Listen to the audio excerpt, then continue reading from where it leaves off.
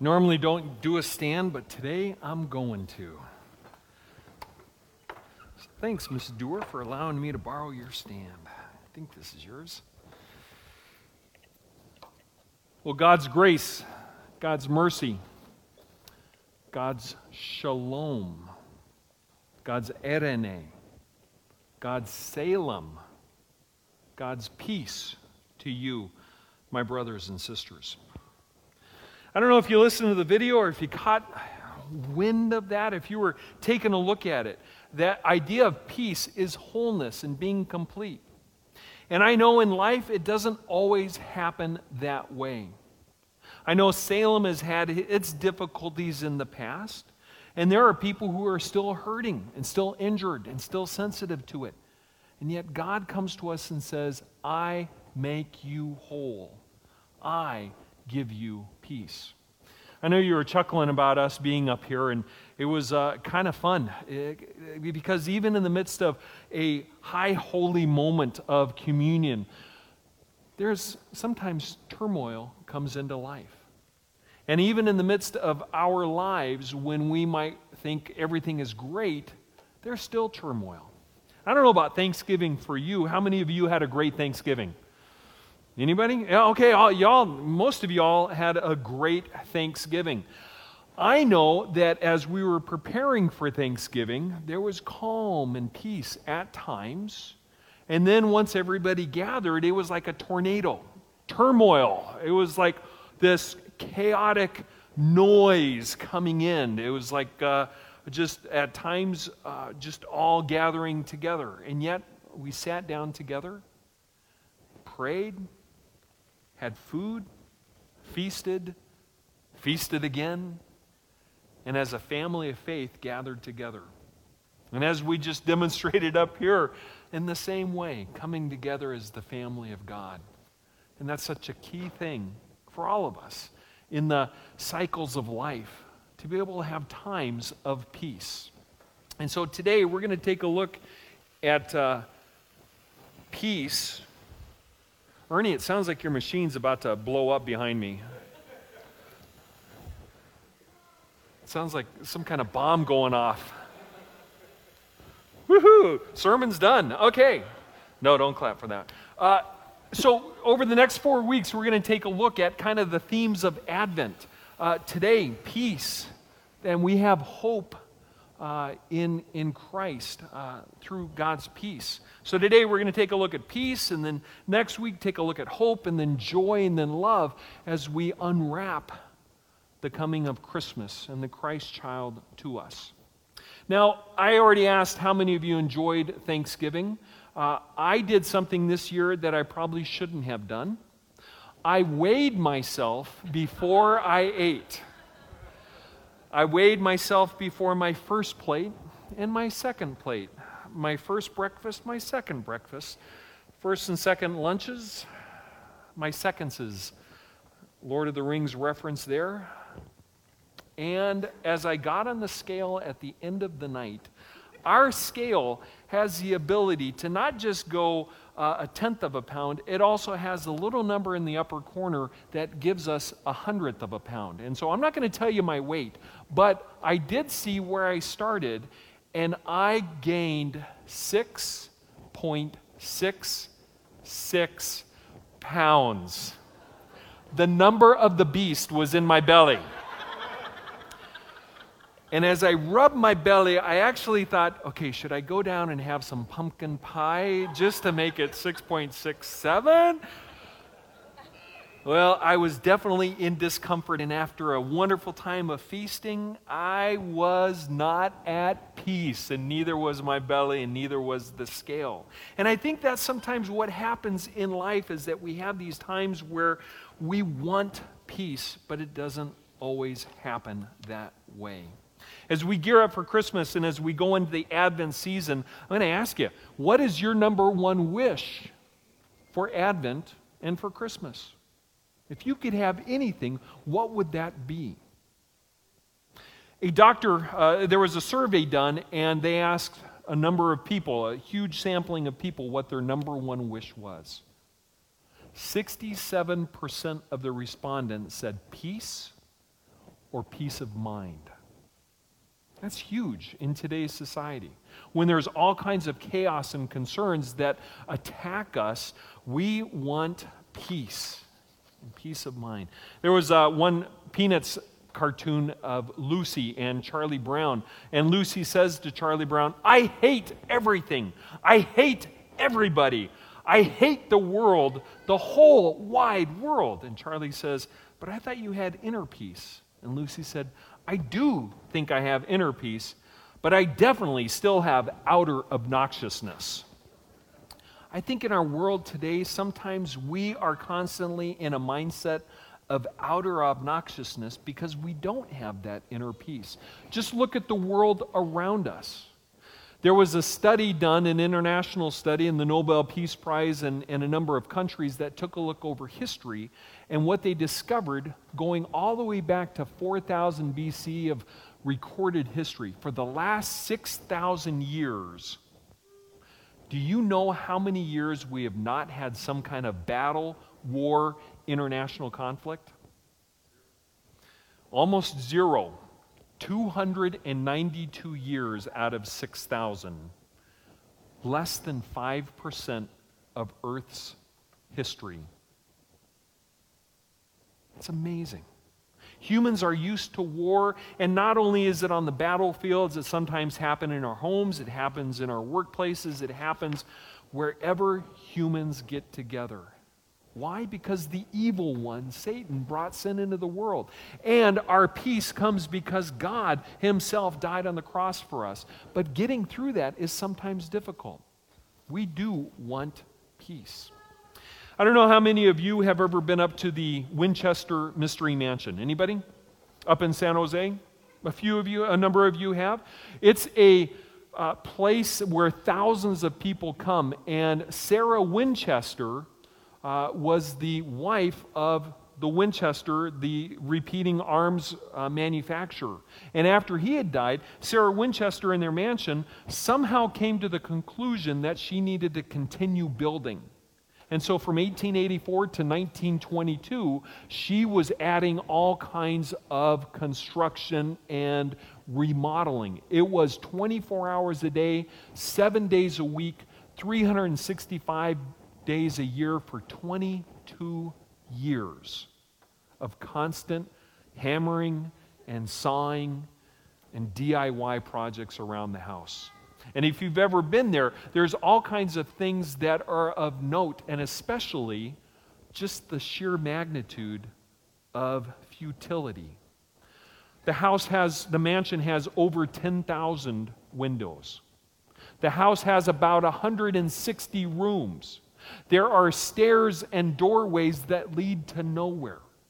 Because in her mind, whether she felt that the house was haunted or she was told that those who died from her husband's firearms would haunt her, or because a medium psychic said, "Continue building, you will live while they're still building," whatever her reason, she was looking for peace of mind through something outside of herself that she was trying to do. And $70 million later, $70 million later, she still died. And now it's a tourist trap. Pretty scary. How many times do we try and go on our own and say, "I'm going to try and build this," but it ends in futility? Or "I'm going to try and do this on my own," but it ends in failure. And God comes to us and says, "Where do you find your foundation?" Well, in Isaiah chapter 2, verses 1 through 5, just going to read this real quick for us. Isaiah chapter 2, verses 1 through 5, is a statement of hope and peace for us. Peace to end conflict. This is what Isaiah, son of Amos, saw concerning Judah and Jerusalem. "In the last days, the mountain of the Lord's temple will be established as the highest of the mountains. It will be exalted above the hills, and all nations will stream to it. Many peoples will come and say, 'Come, let us go up to the mountain of the Lord, to the temple of the God of Jacob. Jerusalem. I'm going to keep going, but Jerusalem is what they're talking about. He will teach us his ways so that we may walk in his paths. The law will go out from Zion, the word of the Lord from Jerusalem. He will judge between the nations and will settle disputes for many peoples. They will beat their swords into plowshares and their spears into pruning hooks. Nation will not take up sword against nation, nor will they train for war anymore. Come, descendants of Jacob, let us walk in the light, in the peace of the Lord. Isaiah was foretelling not just a historical event, but an eternal cosmic event where God himself comes to Jerusalem. And as we know from the story of Jesus and the gospel message, that God himself came to his people and went to Jerusalem to die, to rise again, to remind us that we are forgiven and we are his children. My sister, who lives up in Washington, was down for this week, and as is our history, after Thanksgiving, whenever we get together, the Frick chicks all like to get together and go shopping and do antiquing and pop up flea stores and eat and shop, and window shop and stuff like that. But they were at this one antique store down in Orange, in the Orange Circle, or Orange Plaza, either one, and she came across this decorative glass that was on a shelf. And she looked at this shot glass and she saw Salem. She's like, oh my goodness, I'm going to get that for a pastor. She doesn't call me pastor, but you guys can. She calls me other things. But that's a whole nother story. That's a whole nother sermon. But she got this shot glass that said Salem on it, this decorative glass. And when she pulled it off the shelf, she noticed that it actually said Jerusalem. And Jerusalem. And she thought, oh my goodness, I never connected Jerusalem and Salem was a component of Jerusalem. And so we had a great topic, but that made me think about Jerusalem and do a little history dive on Jerusalem. I preached about it when I first came to Salem a couple years ago, but Salem is the word for shalom, for peace. And Jerusalem comes from a number of different sources, but one of them is from Abraham. Abraham called it Jerusalem, Jeru, God sees. And so if we put Jeru and Salem together, God sees peace. Jeru is also known as the gift of God. And so you can say the gift of God is peace. We've shortened it down, and so if you do a wiki study on it or take a Google search, Jerusalem will just say the city of peace. But there's over 70 different names for Jerusalem. 660 times in the Old Testament, Jerusalem is mentioned. 146 times in the New Testament. Over 800 times Jerusalem is mentioned, not only as a physical location, but also a state of being, a place, a peace of mind. And so when we come before God, God says, my Jerusalem is where I died and rose again, but my Jerusalem is in your heart. My place of peace is with you. Jerusalem, a place of peace. I love that Salem is becoming known as a place of peace, where we come before and we say, we're going to be the church in the community. We're going to be the people of God in this community. And we're going to make a difference, not only on our church or our campus, but in the community in East Orange and Orange County. And we even have people doing missions internationally. Because we want to be a presence of peace. Jerusalem. Shalom. Salem. This whole week I've been thinking about peace. And peace is not only just a state of mind, but it's a state of being. And sometimes I think in terms of how can I carry this peace with me throughout the whole week. And so I thought of something for all of us to think of. This week, think of the word peace and come up with words that describe peace in your life or things that you might need in your life to have you receive or respond in peace. And the first one that I came up with was presence. For the letter P, presence. Presence of God.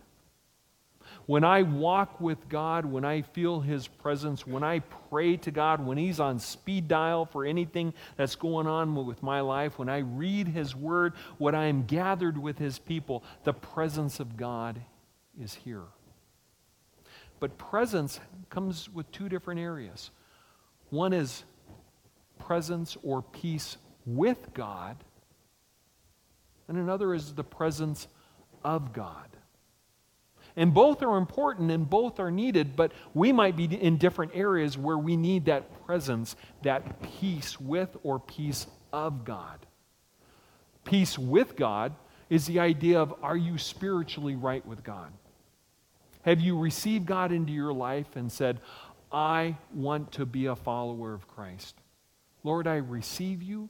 I want to be with you. I want to live my life for you. I want to know that I am forgiven. That's peace with God. And some people need to say, you know what, God, I haven't taken that step. I haven't received you into my life. I haven't received you as my Lord and Savior. I want that peace with God. I want to know that I'm not going to be damned eternally to hell because of my sins or my transgressions or the turmoil in my life. I don't want to be Sarah Winchester building on futility. I want that peace with God. And so some might need to say, God, give me that peace. And God says, I've given it to you. Receive it now. That's spiritual peace with God. That idea of saviorship, saviorhood. Christ is your Savior. The other one is peace of God. That emotionalness of being able to get along with one another. And that's where we have a lot of struggles at times. But peace of God is where God is the Lord of your life. Where God is the Lord and Lordship of your life, and He's the master and commander of your earthly vessel called you. Do you have peace of God? Do you have peace with God? Both of them. God says, let me give you my peace. E was another word. And I brought a vacuum. Because as we were preparing for Thanksgiving, I got out our vacuum. And I'm one who, Patty vacuums a lot, but I vacuum periodically. I will vacuum every once in a while, pretty much on major holidays, like Christmas and Easter. But this time I vacuumed on Thanksgiving, and so I got the vacuum cleaner out. And the first thing I did is notice that I hadn't cleaned it out for a while. This is one of Salem's vacuum cleaners because I didn't want to walk ours down. But our vacuum cleaner has a big open area where you can see what's inside. And sure enough, as I looked on the inside of our vacuum cleaner, I saw a host of activity on the inside. There was spiders and spider webs in there. There were like little bugs crawling around, or at least my eye, who's blind in one eye, I thought that there were little bugs in there. I'm sure there weren't, but I imagined that there were some kind of whole conglomeration city going on in there of bugs and disaster and concerns because they were locked up in there and they were kept in there. And I wonder how often do we keep stuff when it should be emptied out? How often do we hold on to our skeletons in the closet, our sins, our guilts, our failures, and we want to just keep them right there? And yet, what are we supposed to do? After we vacuum and when the vacuum gets full, what do? You empty it. Absolutely. Lesson learned. You empty it. And sure enough, after you vacuumed, take out the canister, and empty it. Well, in the same way in life, God says, empty yourself before me. And for some who are struggling with guilt or addictions or afflictions, lay it out before God and say, God, let me empty this out before you. And God says, I've already cleaned you off. I've already vacuumed away and placed it on the cross for you.